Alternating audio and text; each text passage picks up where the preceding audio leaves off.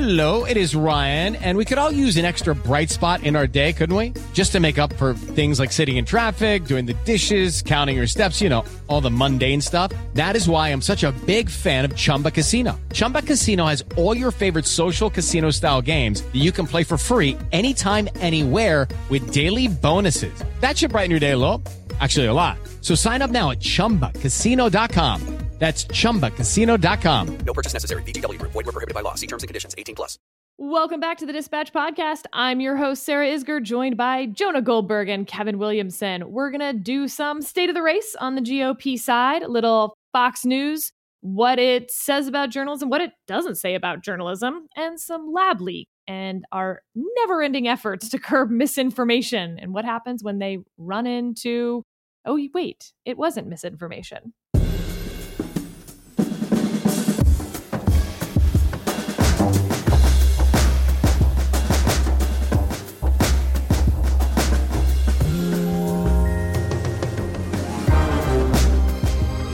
Let's dive right in. So, Jonah, I wrote the sweep this week on this bet that two of my friends made on Twitter. Jeb Bush endorsed Ron DeSantis, and one friend thought that was a terrible move, that Ron DeSantis is not a good civil libertarian, he's not a real conservative, etc. And the other friend said, none of that really matters because no matter how bad Ron DeSantis is, he's not as bad as Trump. And at this point in the GOP primary, it's a binary choice. And so any endorsement of Ron DeSantis is de facto actually just an anti-Trump endorsement. The one guy said, I'll bet that neither Trump nor Ron DeSantis gets the nomination. The other guy said, how about $100? Who's going to win that bet, Jonah? But also, are they right? So I'm on record going quite a while back on this very podcast saying I favor the field over Donald Trump and Ron DeSantis. And so I think I have to say that the guy who says neither of them will be the nominee is right because it's actually conforming to my pre-existing position. But I thought you were going to go a different way with this Jeb thing, where I think the interesting question is, does a Jeb Bush endorsement hurt or help DeSantis, right? And I've seen people argue it both ways. And you can make the case, oh, look, this proves that DeSantis is really a closet establishment guy. And I think there's a case to be made for that. Do you know why I didn't ask that question? Because I don't think endorsements make any difference at this point. I think that's right. I think that's right. But also, I think it misrepresents the history of Donald Trump because lots of establishment people endorse Donald Trump. So like this transitive property thing that it makes you a rhino squish establishmentarian when perceived. I like Jeb Bush. I respect him a lot. But when people were perceived to be rhino squish establishmentarians endorse you, that's just not how the optics of how these things work. I think Steve was the guy who first got this right. It was that the importance of DeSantis right now is he is the one candidate in this race so far that you can be of the MAGA stripe, the sort of hardcore MAGA personality, good with the MAGA base, a very online Twitter deranged type, and you're allowed in that milieu. I mean, Laura Loomer will say bad things about you, but in general, you are allowed to park your vote with DeSantis and not be a traitor to this inchoate cause. And so I think that there are a lot of people who are with DeSantis in part just simply for that reason. And you can see it in the Trump campaign's inability to get a lot of formerly very Trumpy MAGA type congressmen to endorse Trump. I think it's only like 20 Republicans so far have gotten on board, and a lot are just holding their water. And I think DeSantis's support on the right is a little deceptive in that regard because it is just simply a safe harbor for a lot of people rather than something of passion. And they still have time if DeSantis goes Scott Walker in the early primaries to say, well, we gave him a shot, we'll move on. But if he actually succeeds really well, then I do think it's a two-person race because there's so many people lined up and primed to be DeSantis people. They're just waiting to see how he performs in the early going. And I think it's driving Trump a little nuts. So I asked an either or question, and somehow Jonah made a very coherent both answer that he favors the field over Trump and DeSantis. So no, it's not a binary choice, but yes, an endorsement of DeSantis is an anti-Trump endorsement, or at least can also be, rather than a pure pro-DeSantis endorsement, it can be an anti-Trump endorsement. I Kobayashi Maru'd it. Kevin, what parts of Jonah do you agree or disagree with? I disagree with the premise of Jonah Goldberg, but that's a long story. A couple things about this. The Jeb Bush thing is a reminder that being a good governor of Florida is a good launching platform for a presidential campaign, but it's not a qualification that lasts very long. When Jeb was running in 2016, he had been a good governor of Florida, but he was a few years out by that point. And the momentum that one gets from that doesn't seem to have lasted for him. Rick Scott was a pretty good governor of California too. Not likely to be a presidential candidate or a plausible in any way. So DeSantis kind of needs to strike while the iron is hot, I guess. I'm not sure I think that it's a binary choice exactly, because there are two things going on. There's, Trump himself and all the particular weird, dangerous, awful things about Donald Trump. But there are the ways in which Donald Trump has really transformed the Republican Party that are not unique to him and his person.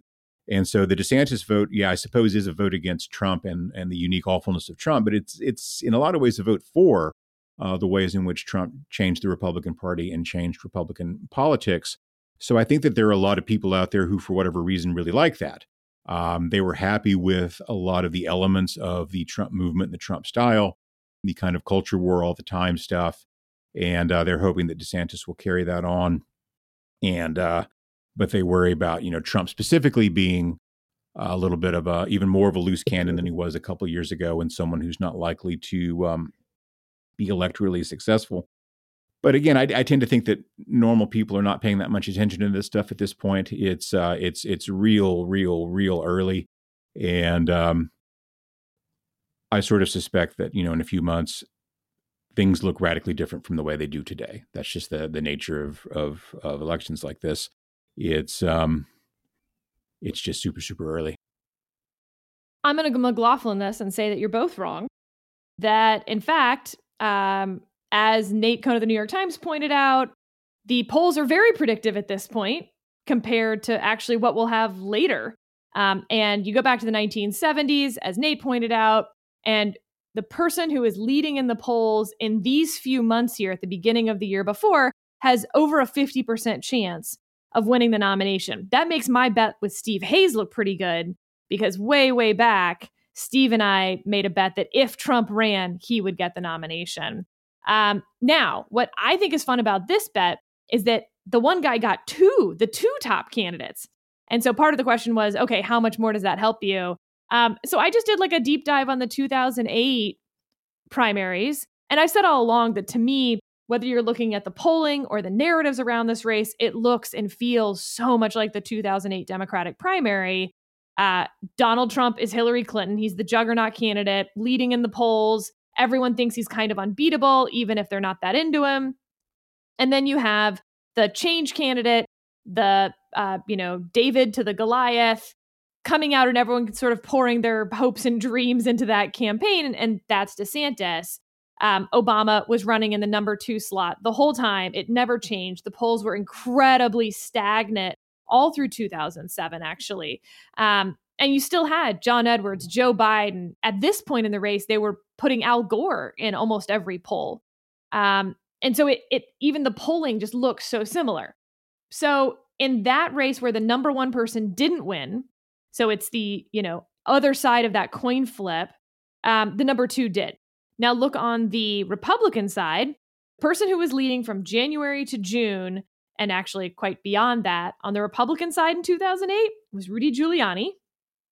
And remember, that's the race where, like, at various points, Mike Huckabee overtakes it. Fred Thompson is in the lead for a little bit. But if you actually look at who is in the number 2 slot for the first 6 months of 2007, it was John McCain. And it's not close.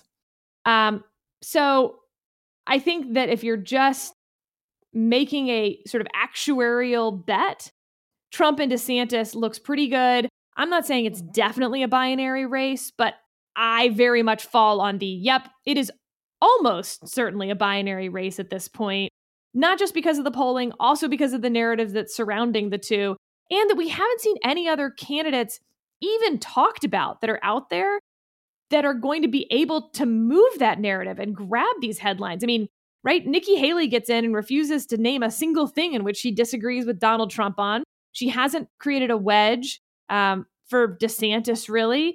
Mike Pence has maybe done the best job of all of that. And I think, interestingly, sort of the best case scenario that it's not the number 1 or 2 person is probably a Mike Pence theory, that Mike Pence looks like John McCain, even if he's not in the number 2 spot from 2007. He's got the high name ID. It's just no one's excited about him. He's sort of the heir apparent in a lot of ways. And Mike Pence actually is drawing distinctions with other candidates. He said he's in favor of entitlement reform, Social Security and Medicaid. He said he disagrees with Nikki Haley's competency test idea. Okay, maybe. I think that's a long shot. I mean, do you guys disagree that there's someone waiting in the wings who's shown that they're ready to actually campaign for this job? Well, I think one thing to keep in mind is that in 2008 was only the 39th time Joe Biden had run for president. He was still kind of figuring things out. If he'd really had his legs under him at that point, I think it would have been a very, very different year. I was going to say, we're giving short shrift to the fact that Nikki Haley is crushing Don Lemon in the early primaries. No,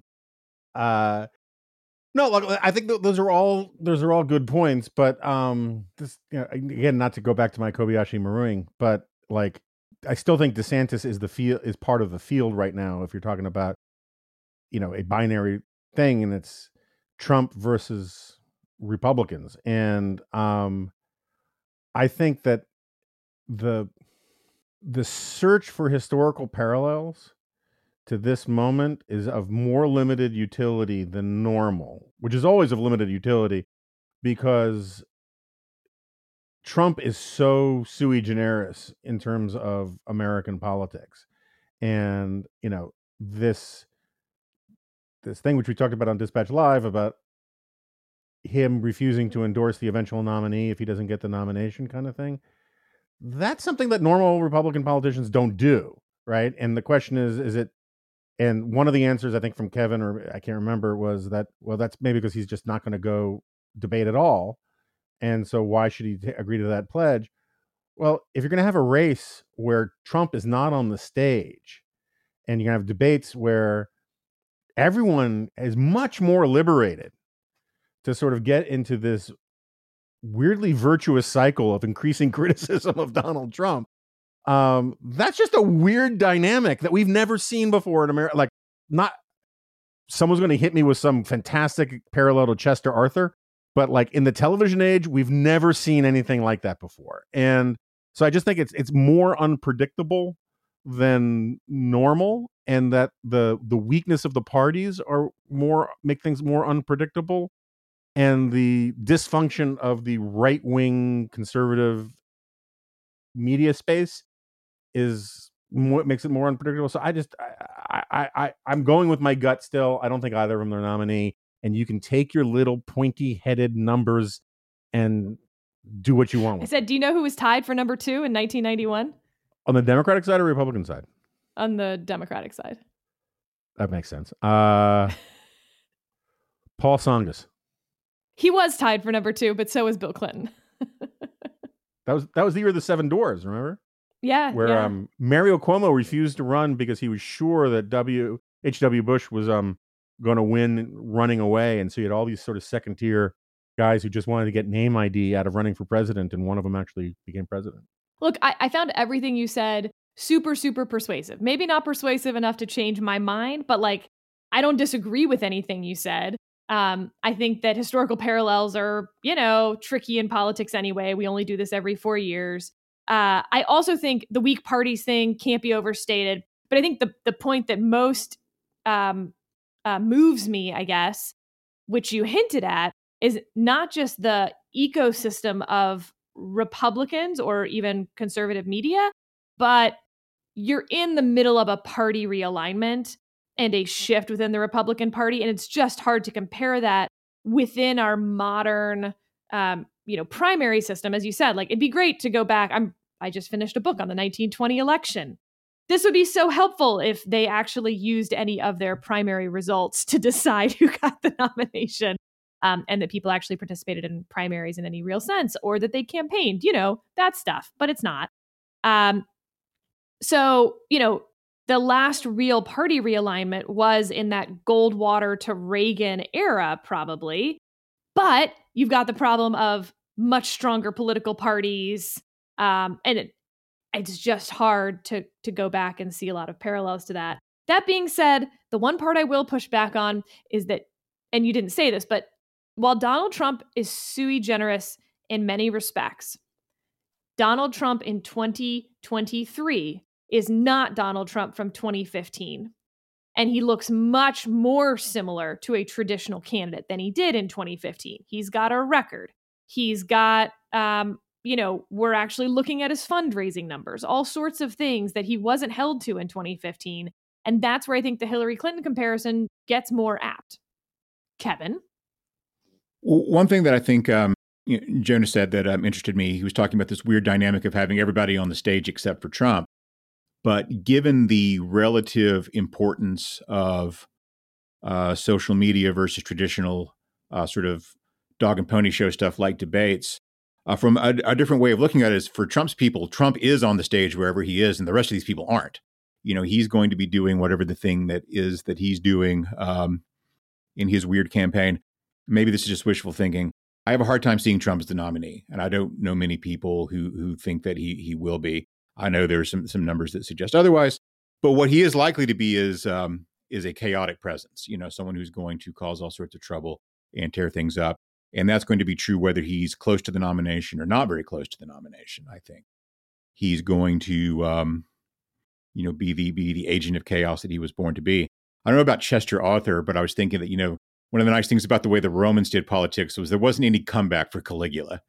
He just that problem was solved, and they were able to move on as an empire. All right, let's shift topics. As y'all know, my husband is involved as an attorney in the Fox versus Dominion litigation, and that's had an interesting effect because normally I'd be all in the weeds on a story like this, but it's odd because I'm not, in part because he's involved. But yet we also don't talk about it. So I'm like the least informed that one can possibly be on this, in a lot of respects compared to usual. I have some thoughts, but Jonah, I've been very curious because you've been on CNN talking about this. You've written about it. Set aside the legal part of this. Just from a journalism perspective, what are the things that you've learned that have stood out to you, that have moved you in particular, for those who maybe haven't read, every single story and jot and tittle and email and text of all of this? And if you would, include the latest bit about Rupert Murdoch as well. So, and I have to do my own, it's not normally my marital full disclosures about my wife having worked for Nikki Haley.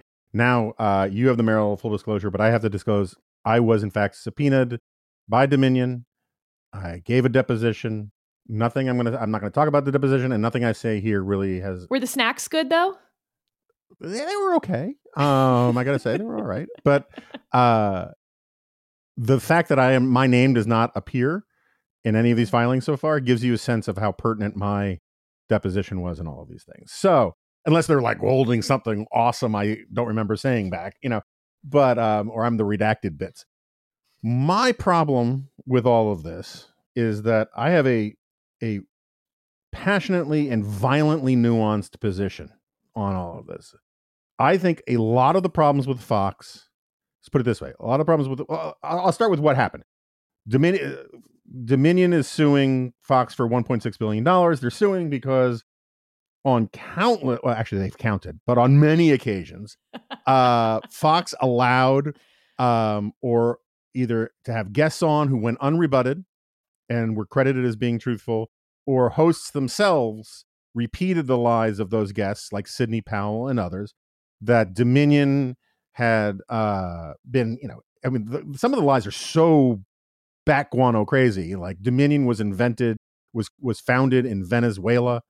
And it was used originally. It was created and it was owned by Smartmatic, and that it was founded to steal elections for Hugo Chavez. All just, opium den hallucination stuff, right? It was founded in Canada and it's headquartered in Denver, and no relation. We're saying we're sure none of this stuff is true. Yes, that's what. Okay, just checking. And apparently, the genesis of a lot of the Dominion stuff came from an email that Sidney Powell got over the transom that might as well have been from someone speaking in tongues into their iPhone recorder. I mean, it was just nuts. So anyway. But wait, Jonah, I actually do have a question on this point. To Kevin's point about let's tease out, for those again who haven't been following all of this. So there's let's put it in the bat guano bucket. What all the Hugo Chavez, it was created to steal elections. Okay. But there's a different bucket, which is Dominion's voting machines had serious problems and yada, yada, and they were easily tampered with and things like that, again, I just want to totally make clear that I am no expert on this whatsoever. I'm not secretly holding back on you guys. But I remember there being stories on CNN way before the 2020 election about concerns about specific voting machines, including Dominion. And that even in some of these filings, there's Dominion executives talking about we're concerned. We have problems with our voting machines. And so can you also talk about that bucket? Yeah, sure. I mean, I think that's a perfectly fair thing to point out. And I think that if Fox had a bunch of guests on who gave these sober assessments of these security vulnerabilities of Dominion machines, Dominion would not be suing for $1.6 billion. So that's not really what a bunch of these defamatory statements are. They're more in the bat guano bucket. Yeah, if you read the filings, they're not talking about that stuff. They're talking about all sorts of crazy things. And but I agree with you. This is part of the riotously nuanced position I have. There have been Democrats going back to 2004. I remember being just inundated with stuff about how Bush stole the election in the Diebold with the rigged Diebold machines in Ohio. So I am wildly both sidesist on a lot of this stuff. I think that a lot of the problems that affect Fox affect cable news generally, including, full disclosure, CNN, where I am at. I think even more so MSNBC.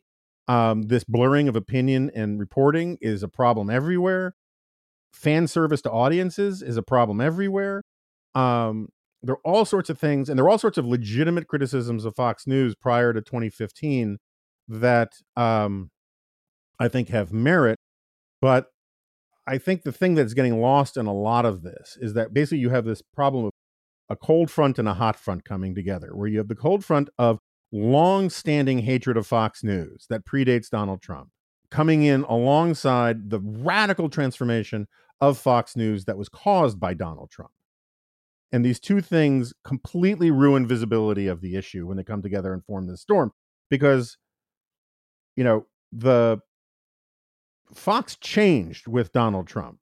And I can show you the DMs from Fox personalities, that has nothing to do with Dominion, but just people who passionately wanted to stop Donald Trump, thought Donald Trump would ruin the nation, ruin conservatism, ruin the Republican Party, who are now out there saying how glorious and wonderful Donald Trump is, and did so for 7 years.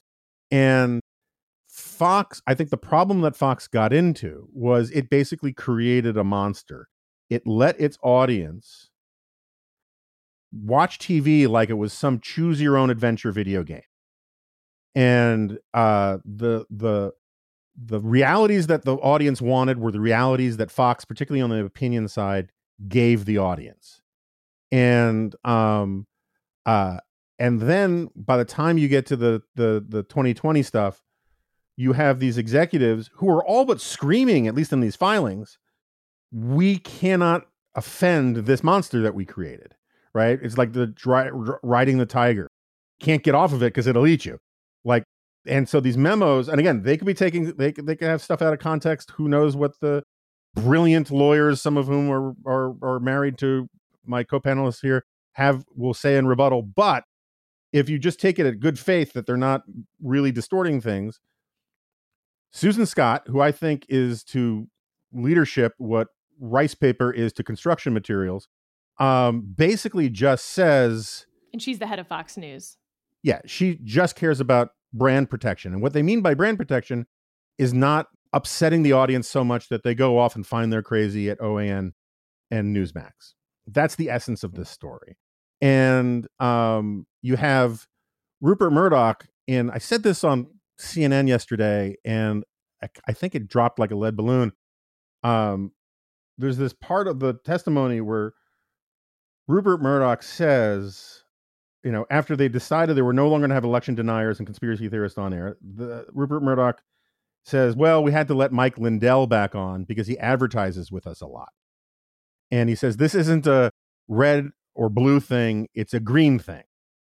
And what I said on CNN was like, and this was the moment where Rupert's lawyers took out their black tar heroin and started tying off their arms, because he just said it out loud. I mean, you're not supposed to say that, right? And that's the kind of thing that will play well with the jury. And so I think that this is actually a problem for Dominion in a certain sense, because the real source of the lies and disinformation wasn't Fox. The real source of the lies and disinformation was Trump, and they were bending to Trump.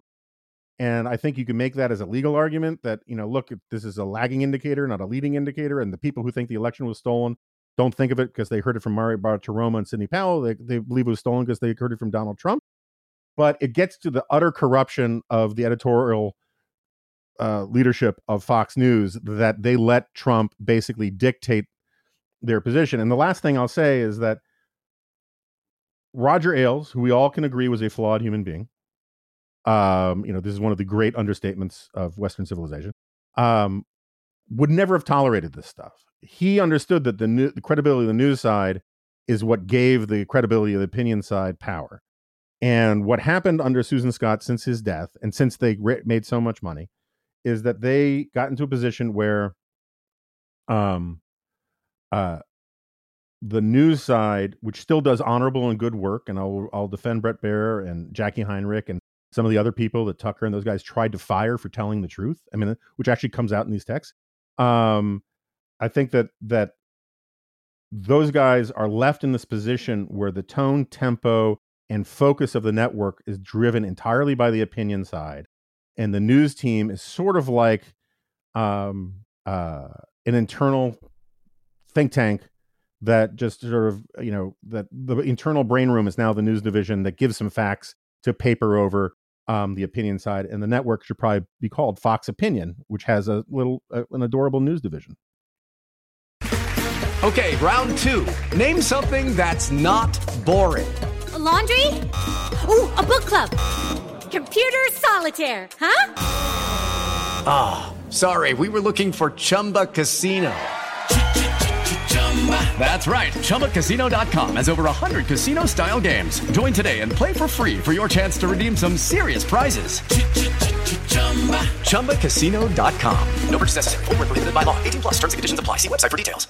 And we'll take a quick break to hear from Aura. Looking for the perfect gift to celebrate the moms in your life? Aura frames are beautiful Wi-Fi connected digital picture frames that allow you to share and display unlimited photos. It's super easy to upload and share photos via the Aura app. And if you're giving an Aura as a gift, you can even personalize the frame with preloaded photos and memories. And I'll tell you, not only have I given this picture frame to all the moms in my life, but I'm an only child, and it's been really fun to see my friends with siblings give this frame to their moms, and it turned into a passive-aggressive war to see which siblings can upload more pictures of their children. The Aura app is so easy. You can sit there at the end of the day while you're watching TV and just upload a couple pictures from the day and really show your brother-in-law who's boss. From grandmothers to new mothers, aunts, and even the friends in your life, every mom loves an Aura frame. Named the best digital photo frame by Wirecutter and selected as one of Oprah's Oprah's favorite things, Aura frames are guaranteed to bring joy to moms of all ages. Right now, Aura has a great deal for Mother's Day. Listeners can save on the perfect gift by visiting auraframes.com to get $30 off, plus free shipping on their best-selling frame. That's AURA frames.com. Use code DISPATCH at checkout to save. Terms and conditions apply. Kevin, I just want to talk about the journalism side here for a second, because everything Jonah said just now, Unimpeachably true. Was absolutely correct. it's not that I disagree with any part of it. I guess I disagree with the conclusion that somehow this is an indictment of Fox News, instead of every news organization, in the United States at least, has always had these two very contradictory pieces: making money and journalism ethics. And maybe some news organizations forego making more money because they believe so much in their ethical duty. But look, at the end of the day, I can't say I'm particularly shocked that a news organization, at least some of them, put the making money part over the journalism ethics part, because at the end of the day, there's no journalism ethics without the making money part. They cease to exist. And particularly in the cable news sphere for a moment, it'd be one thing if Fox News was some huge outlier in their fan service or audience service as they tried to double down on their niche within the market. And oh my God, like they're just an entertainment network? I had no idea. Like that's what cable news is. It's on TV, it's on cable. The whole thing is entertainment and fan service. I understand that there are good journalists who work there, but that seems more accidental to me than that it's part of or rather, it seems like it was simply part of the business model. And if that stopped helping the underlying business model, then I guess I'm not totally shocked that they leaned on the entertainment side. And I know I've used this example before, and I get it. It's a totally different example. Its seriousness is different. All of that, all the disclaimers on that. But the way MSNBC talked about the Steele dossier and about the ongoing Mueller investigation, at a journalism standpoint, at an entertainment standpoint, and at a business decision, audience, fan service standpoint, doesn't look that much different to me. No, it's just a question of whether there was actually, defamation involved in any of that. Sure. That's why I said the legal side's totally different here. So I think that you don't have it quite right in a sense that it's not a two-way relationship between trying to do journalism and trying to make money. It's actually a three-way problem that you've got journalists who want to do journalism, you've got journalists who want to fight the culture war, which is a different thing, and you've got organizations that want to make money. And these three things work together in complicated ways. There aren't very many former newspaper editors who are as big a fan of libel suits as I am. I think they're actually a really good thing, and I think that there should be more of them, and more news organizations should lose them, and I think it should be easier to sue them for various ways. This is how I think that more lawyers should be disbarred and sanctioned. That's true too. I'm a vindictive man, I suppose. But so Sarah Palin did not win her libel suit against the New York Times. I thought she should have, but the Times didn't libel her because they thought they would make some money off of it. They libeled her because it was a culture war thing. Sarah Palin pops up, or some issue pops up, and how can we use this to get a sideways shot at somebody who's not actually, in that case, even involved in the story? But you don't think that's part of knowing who your audience is, what they want to hear? Well, I think it's both, right? So I think certainly in the case of Fox News, certainly in the case of NBC, MSNBC, it's probably stronger in cable news than it is in some other places. Although there's a lot of, kind of online printish outlets that have the same problem, where it's not just about making the money. It's not just about serving the audience. It's that you're also hostage to people, particularly, often younger staffers who have these culture war commitments that are much bigger than their commitment to journalism, and that they don't really particularly care about whether that's financially good for the institution or not. I can, without disclosing anything, I can certainly tell you that I did my best to make it not financially good for the Atlantic for them to chase me out of there, and but that was not about business model. That wasn't about anything like that. That was about people who have these crazy cultural commitments that are a lot bigger than the commitments to journalism. And I think that in some ways that's probably stronger in the in some of the left-leaning outlets. The New York Times has its weird internal problems that aren't really so much driven by the desire to make money as they are driven by the desire to engage in certain kinds of culture war politics. Whereas I think if you look at some of the, scammy or griftier kind of right-wing sites, they are maybe more self-consciously just milking the cow in some ways. Hey, can I add a point on this? Because yeah, it's just a right of rebuttal to Sarah's entirely well taken. Why are we so surprised by all of this gambling in these casinos? I get the point. I think it's part of my point. I think I said at the beginning, I think these are problems that are endemic to media across the board. There is a difference, and maybe it's because I spent 30 years as an opinion journalist. I think opinion journalists have certain ethical obligations too, and that don't necessarily fall under journalistic ethics. I mean, you can pigeonhole them into it. Just fall under ethics, and one of them is don't lie. And there's a difference between George Will, who marshals facts and reason to make strong arguments, and Gateway Pundit, which makes outlandish false claims and sprinkles them with true facts to make them more plausible, right? And the difference in this situation isn't, I agree with you entirely, that groupthink and opinion masquerading as news runs riot through places like MSNBC, and certainly through CNN in recent years. I think they're trying to fix some of that stuff now, which is one of the reasons I'm over there. But the difference here is that we actually have texts from opinion journalists literally saying that they know this stuff is untrue, but we got to say it anyway. But what was their why? Because their why was a business reason. Well, I mean, it depends on the person. And some of it is price. like, yeah, it's a business reason. But like, I think we would find all sorts of interesting things. We heard sometimes the quiet part said out loud. What was it? Was it Les Moonves who says, "I think Trump's bad for America, but he's good for CBS"? Right?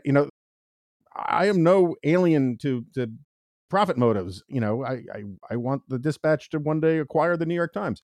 But that all said, there is, as an opinion journalist, forget the money thing. Like, I worked at National Review for 20 years.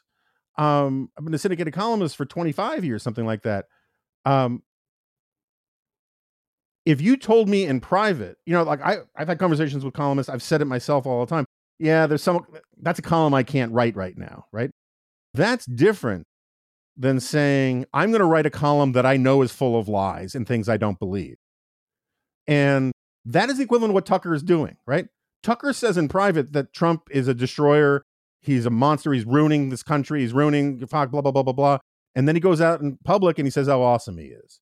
Sean Hannity, Susan Scott says that all these people know this stuff is bogus. They say it in private, but then they refuse to say it in public. And you can say it's a financially driven decision. I think on the part of Rupert, it is. But it's also caught up in this culture war stuff about wanting to be loyal to a team. And I think that's a big chunk of what caused the corruption at Fox, was this loyalty to the cause. Two things that jump to mind. One is that, Joni, you are uncharacteristically underplaying something, which is how crazy that email to Sidney Powell was.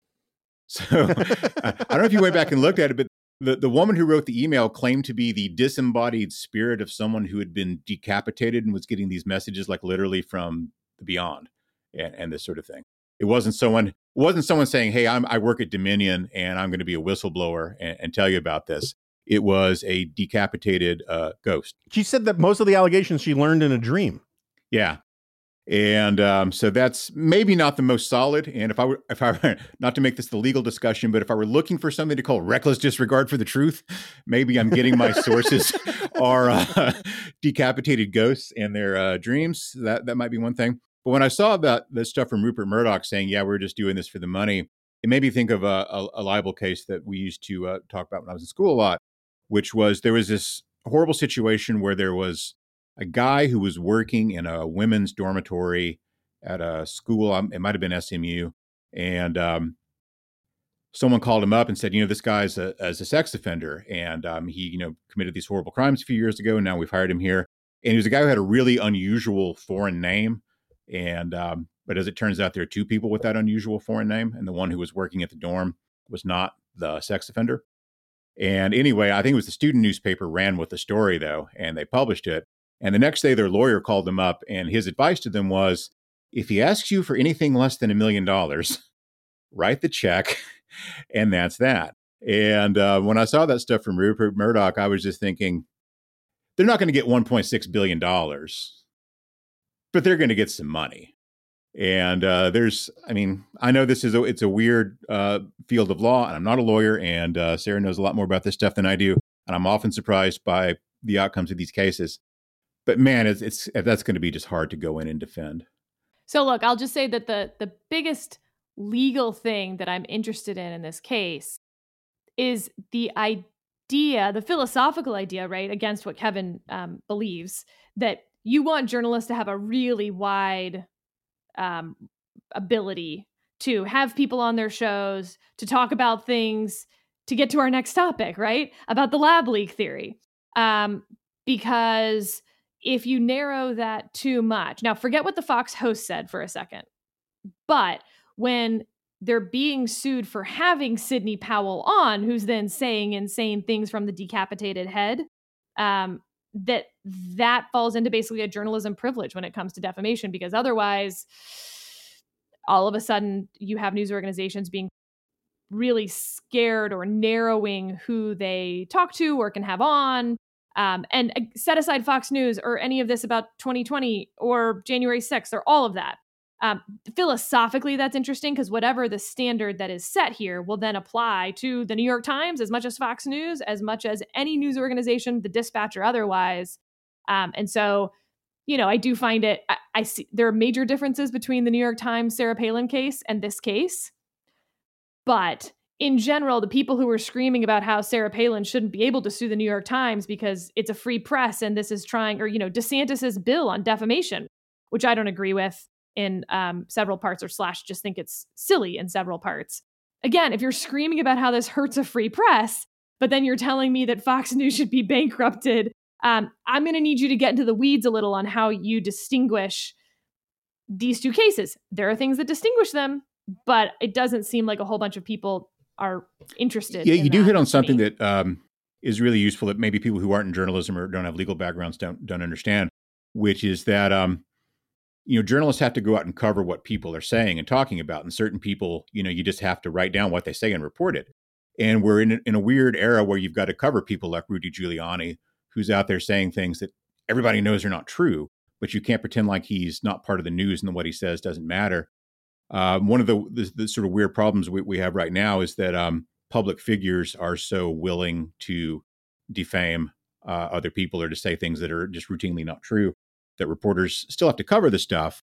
But then you don't want to put yourself in the position of being the guy who says, well, I'm a reporter, but I'm going to step aside here for a second and say, well, this thing I've just reported, obviously this is not true. And, the New York Times does this thing where Donald Trump said without evidence or blah, blah, blah. This will actually transition us, I guess, to our next story in some ways. But it's an irritating thing they do, but I understand why they do it. It's a really hard line to walk, I think, to report and to try to have some decent regard for the fact that sometimes some of the things that you're hearing when you're reporting are absolutely, not true.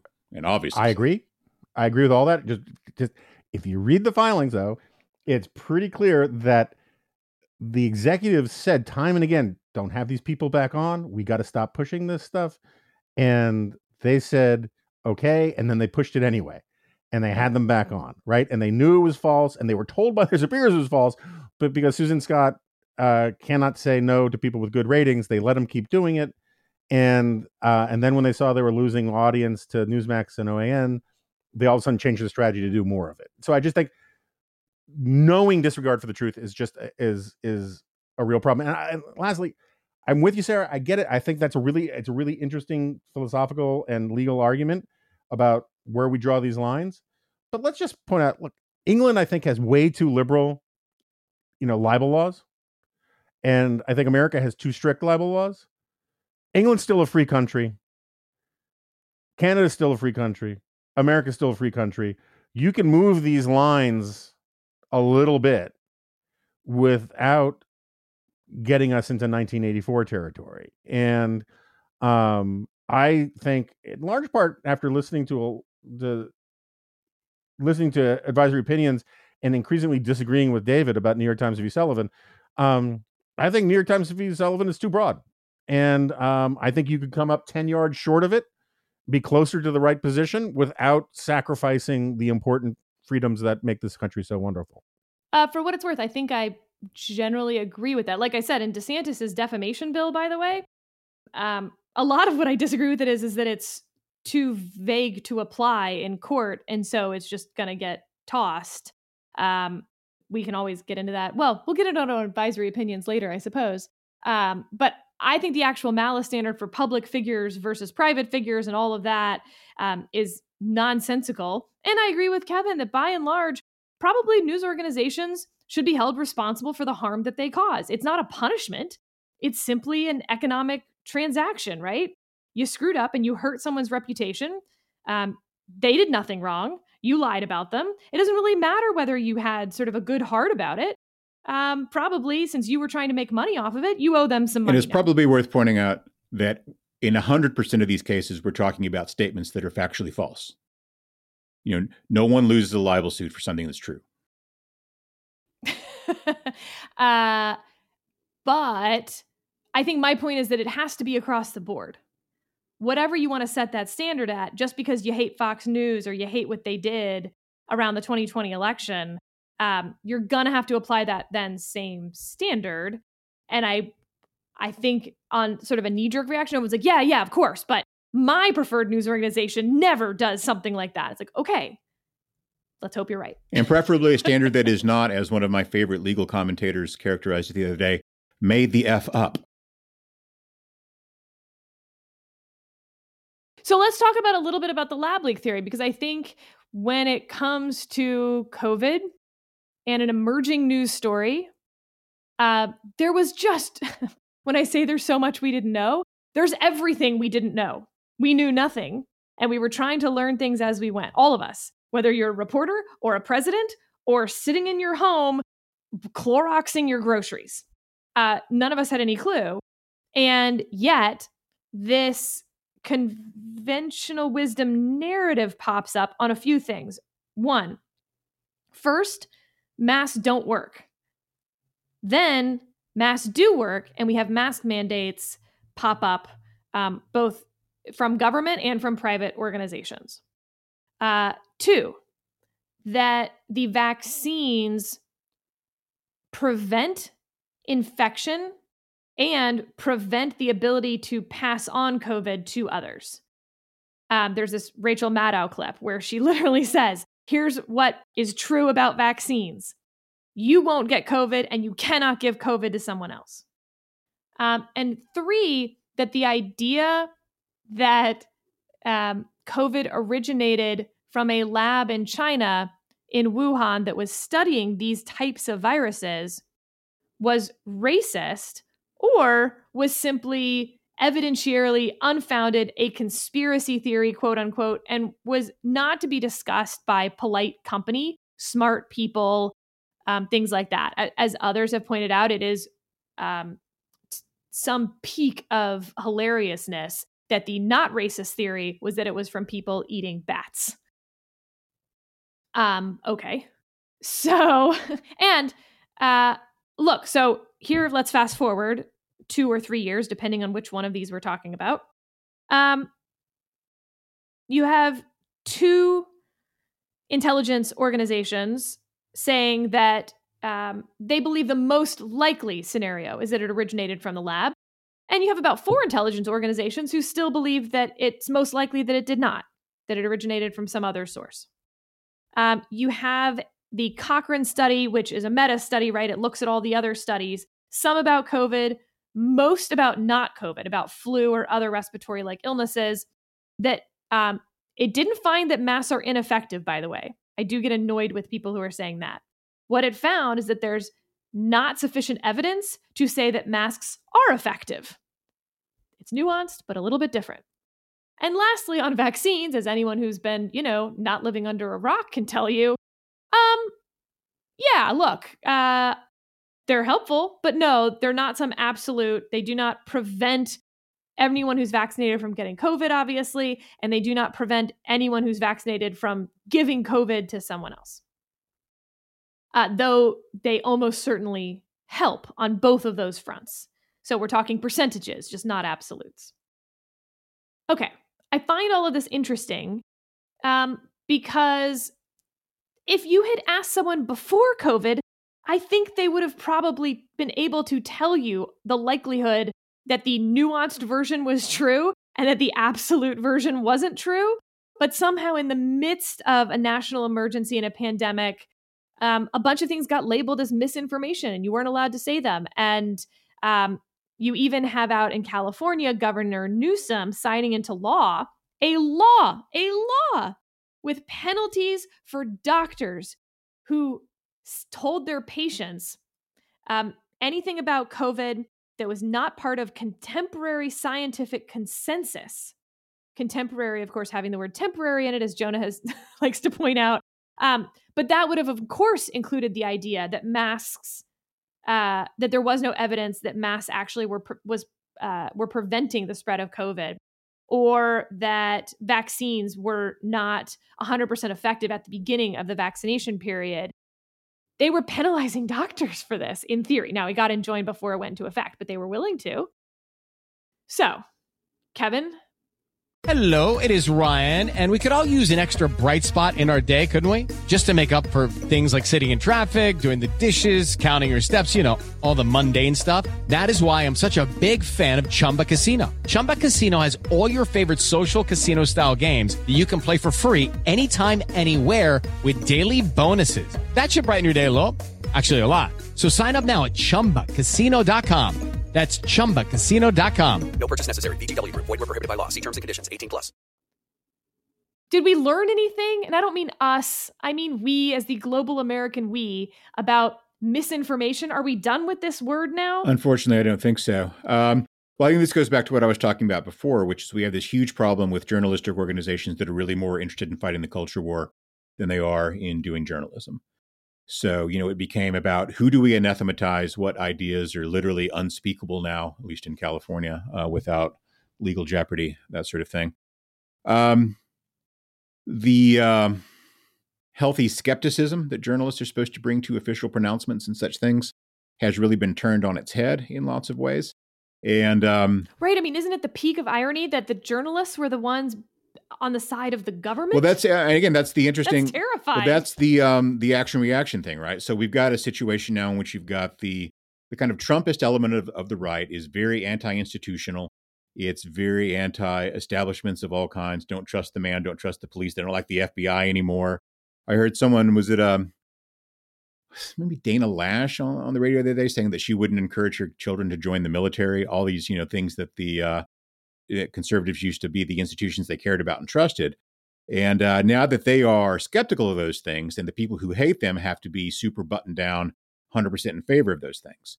It's this weird, completely reactionary thinking. And journalists of all people should be able to get themselves at least one or two steps kind of outside of that and look at that dynamic and say that, okay, that we've got these people over here who are always going to say, well, we don't like Anthony Fauci, or we don't like what the CDC is doing because we're Republicans and we're in our weird kind of, Charles Manson hippie phase where we don't trust anything, we're nihilists. And then we've got people on the other side who suddenly become, super establishmentarians and super institutionalists about everything, not because they believe in these things, but because they think it's a way to hurt or disempower the other side. That being said, I think by far the biggest and most interesting part about the recent part of this story is how cool the Department of Energy turns out to be. They've got, this Z Division crazy, science fiction kind of sounding thing. It also turns out that the Department of Energy has this weird, very low-key commando force that's out there mostly to deal with security emergencies at nuclear facilities and things like that. So it's not just nerds with solar panels. The Department of Energy's got all sorts of cool stuff going on. So I think it was Jonah was actually pointing this out the other day when the DOE came out and said we think it was probably came out of a lab. There was a bunch of predictable, well, what does the DOE know about this? Well, as it turns out, the DOE knows a whole lot about this stuff because it runs the national laboratories. And it's been involved in research regarding weapons of mass destruction for a long time, growing out of its responsibility for nuclear stuff. There's a weapon of mass destruction right there adding her 2 cents. Pancake apparently is very excited about this. So, yeah, people need to slow down a little bit, and especially journalists need to figure out that you can do journalism and not have to be a full-time 100% culture war person all the time. And in fact, probably is a long-term business proposition that's not going to be good for institutions because these things change, right? As we've seen.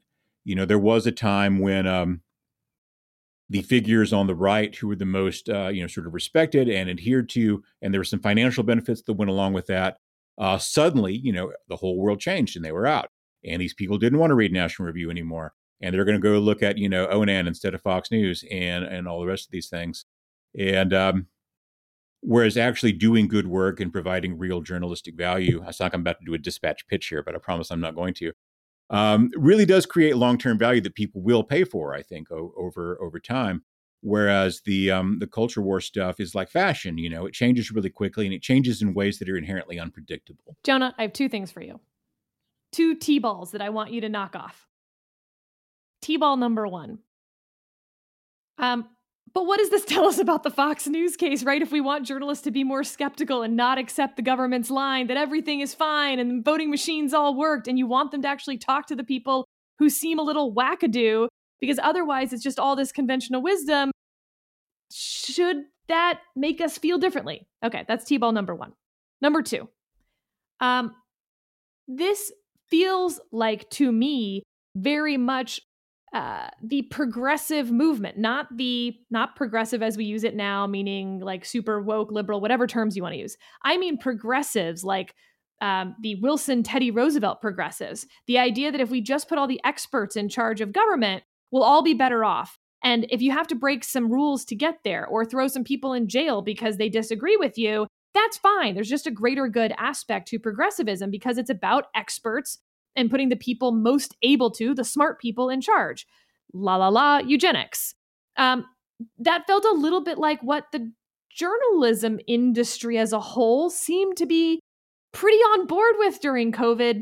And I wonder if now that a lot of that has been undermined, and frankly, expertise has been undermined, whether it's, I hate to say this, but the FBI or public health or anything else, are we ending the progressive era? Again, that progressive era from 100 years ago that has been continuing on in various forms. Those are your 2 questions. So just a usage correction. I believe the correct formulation is yada, yada, yada eugenics, not la, la, la eugenics. But so... yada, yada, yada, lobster bisque eugenics. La, la, la does sound a little nonchalant. Yeah. So on what does it say about the Fox stuff? I think one way to think about it is to bring back one of our favorite points around here, which is the weak party thing, right? One of the problems with Fox is that in its greatest similarity with MSNBC is that both of them are basically water carriers for a specific party. And broad generalization, there are exceptions. Some of them aren't really water carriers for the Republican Party. They're water carriers for Donald Trump. But when Trump was president, that's a distinction with very little difference. And so you get a lot of journalism that is really party work by proxy. And party work by proxy is fine if you admit that's what it is.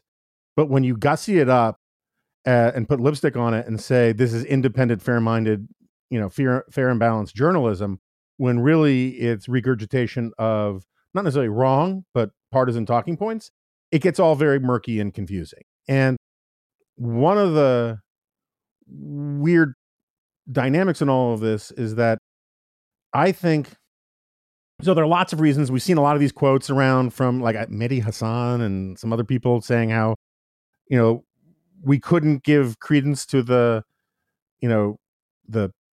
lab leak theory because it was lumped in with conspiracy theories and we didn't want to give these people credit. I think that there's a lot of that kind of stuff going on. And there was a lot of that kind of stuff going on. We didn't traffic in it. Our former colleague Jim Garrity did great stuff on the lab leak at National Review. I had Matt Ridley on several times to talk about lab leak stuff. He wrote a whole book about about it, and he's a very responsible guy. But I think you put your finger on it a little bit, Sarah, when you talked about how the questioning the government isn't that what journalists are supposed to do? And I think what unites, and this will segue into the progressive part of the question, what unites a lot of mainstream elite journalism with the government, other than ties of marriage, is that the definition of responsible journalism is not encouraging the unwashed to believe that they can be right about anything. And it is entirely possible that, as you mentioned, this could have gone the complete opposite way. In fact, it was going the complete opposite way in the beginning. In the very beginning, all of the usual forces came forward to say it is outrageous and racist to suggest that there's anything wrong with non-Western dietary habits. And there were these videos coming up, and you have to understand the culture of wet markets, and even wet market is pejorative, and all this nonsense stuff. And then all of a sudden, it flipped around and became it's racist to think that there was an accidental lab leak. Similarly, I remember Nancy Pelosi and Bill de Blasio saying it was racist to wear masks very briefly, at least at a Chinatown celebration, right? I mean, the conventional wisdom was almost completely arbitrary and gelled along partisan lines based upon whether Trump was for or against something. And that gets to the progressive part. One of the reasons why the progressive era sucked, one of the reasons why this sort of Walter Lippmann ideal of the disinterested public servant is a problem, is that when you claim to have no bias, that is the easiest time to be biased. When you do not do a rigorous personal inventory of your own biases and say, hey, what is my motivated reasoning here? Because you think you're immune to it, that's the easiest time to become enslaved by motivated reasoning. And I think that you have an enormous amount of, particularly during the pandemic, there was an enormous amount of thought. What's his name? Who's the guy who does technological stuff for commentary? Miggs. He used to be the editor of Popular Mechanics, and he wrote this wonderful piece about elite panic. And elites often, in and out of journalism, are terrified that while they can handle difficult news, they don't think the normals can. And so they start massaging the truth. And you find this, I think, so much in that progressive tendency to just simply use appeals to our own authority as to why we're right about everything. And the best example of that, and the corruption of it, was the insistence that mass gatherings were horrible, evil. You can't go to funerals. You can't go to your kid's wedding. You can't go to your kid's birth. You can't go to any meeting unless it's to protest racism, because COVID gives you an exception for protesting racism. And for a lot of people, this was like, oh, I get it. You just like bossing people around. And I think that that's the sort of worldview of a lot of people who go into mainstream media and who go into government, and it's why they can defend government, because if they agree with they don't mind bossing people around. The Fox Kevin, News thing is irritating because it's a way that it casts discredit upon other reporting about election fraud. And election fraud, as it turns out, is a real thing. There are people who will tell you, no, there's no election fraud. Well, in that case, I've got a big story for you, because we've got people in jail in Texas, we've got people in jail in Pennsylvania, we've got people in jail in Kentucky who've been, convicted of election fraud in various kinds of ways. We had a judge of elections in Philadelphia who got caught, stuffing ballot boxes. We had party operatives in Texas who were going to memory units of hospitals and filling out, ballots for people who had dementia and that sort of thing. So, but they get so committed to, well, the conspiracy theories are these people are kooks and we can't do anything that helps them or adds anything to their case. So we end up ignoring, the actual stories that are going on out there, not doing any real journalism. And that's how you get to the absurd position of people, media people, reporters and stuff saying, well, I just have a hard time believing that the government of China would lie about something like this. I mean, what evidence do you have of that other than everything they've ever done for the entire time they've been in power, pretty much? So, the lab leak thing is something that really should have been pursued by everybody in a big way. the circumstantial case for it. I mean, it just would have been one of history's greatest ironies if this coronavirus had popped up in a place where they do coronavirus research, but it wasn't, from the lab. And not to say unusual things happen, coincidences happen, but to treat it as something that, makes you, persona non grata in polite society, if you're willing to dig into it or look at it, is the opposite of what journalists are supposed to do. And it's the opposite of the sort of culture that we should be trying to inculcate, not only in journalists, but in intellectuals and academic life and other places like that, and also in government. And fortunately, as it turns out, we've got a couple of people in the Department of Energy and the FBI, apparently, who actually still care about doing their jobs. So God bless them. Last up, not worth your time, ? Jonah, you learned something this week, and, you're a really smart guy. You just are. You know a lot of things. And I was tickled by how jarring you found it to discover something that not only that you didn't know, but that you thought you knew.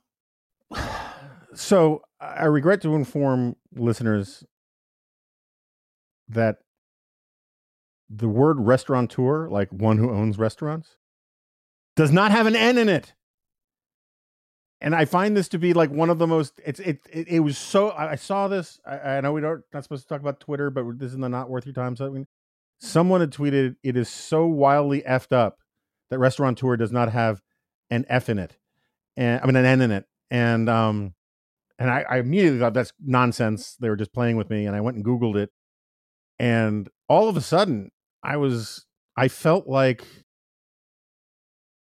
everything I'd ever known or believed was now cast into doubt.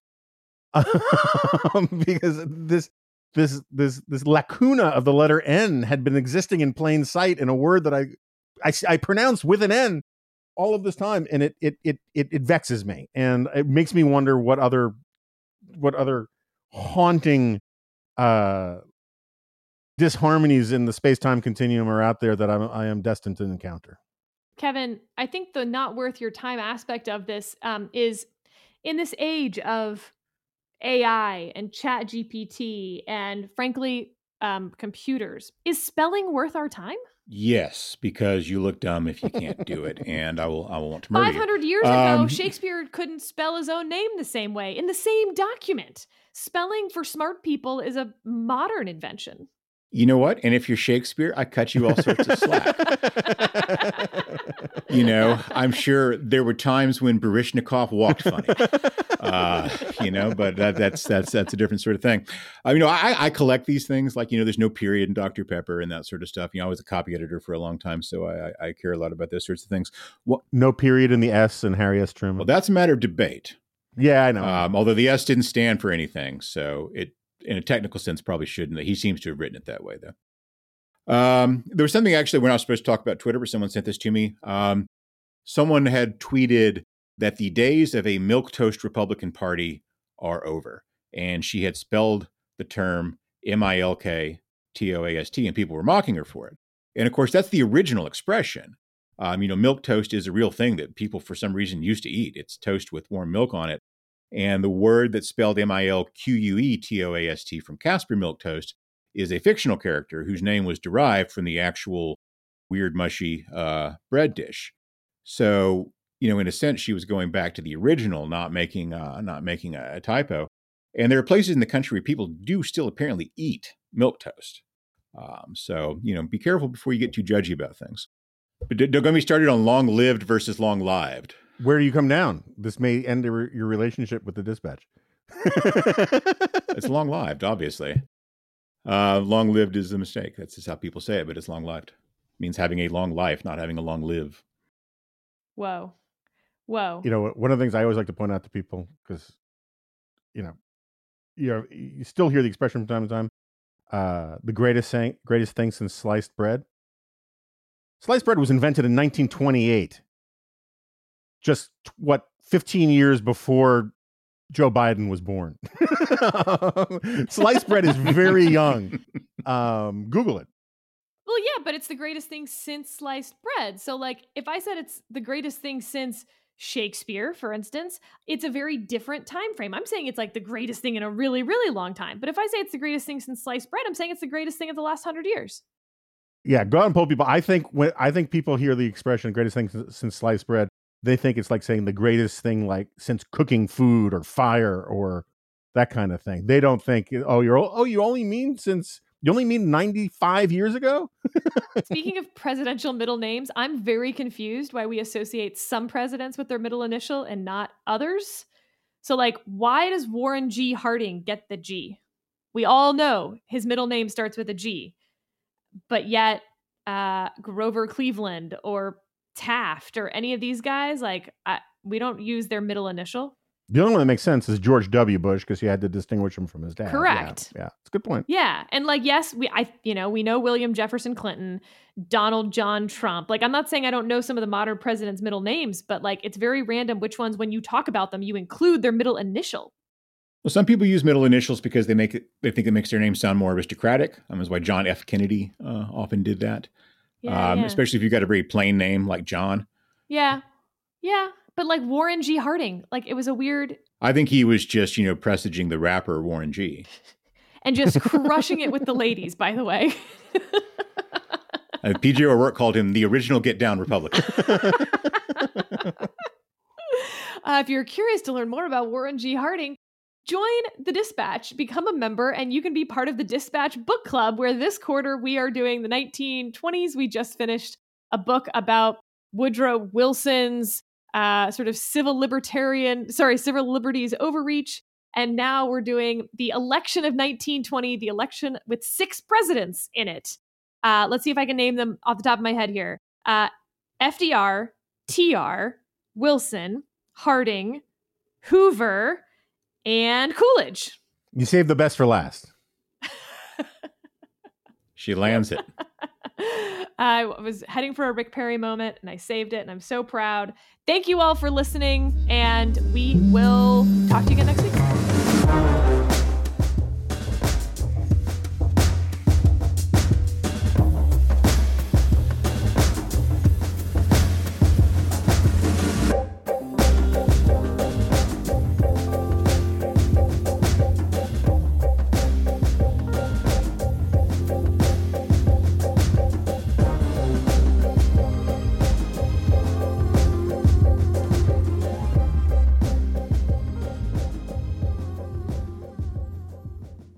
It is Ryan here, and I have a question for you. What do you do when you win?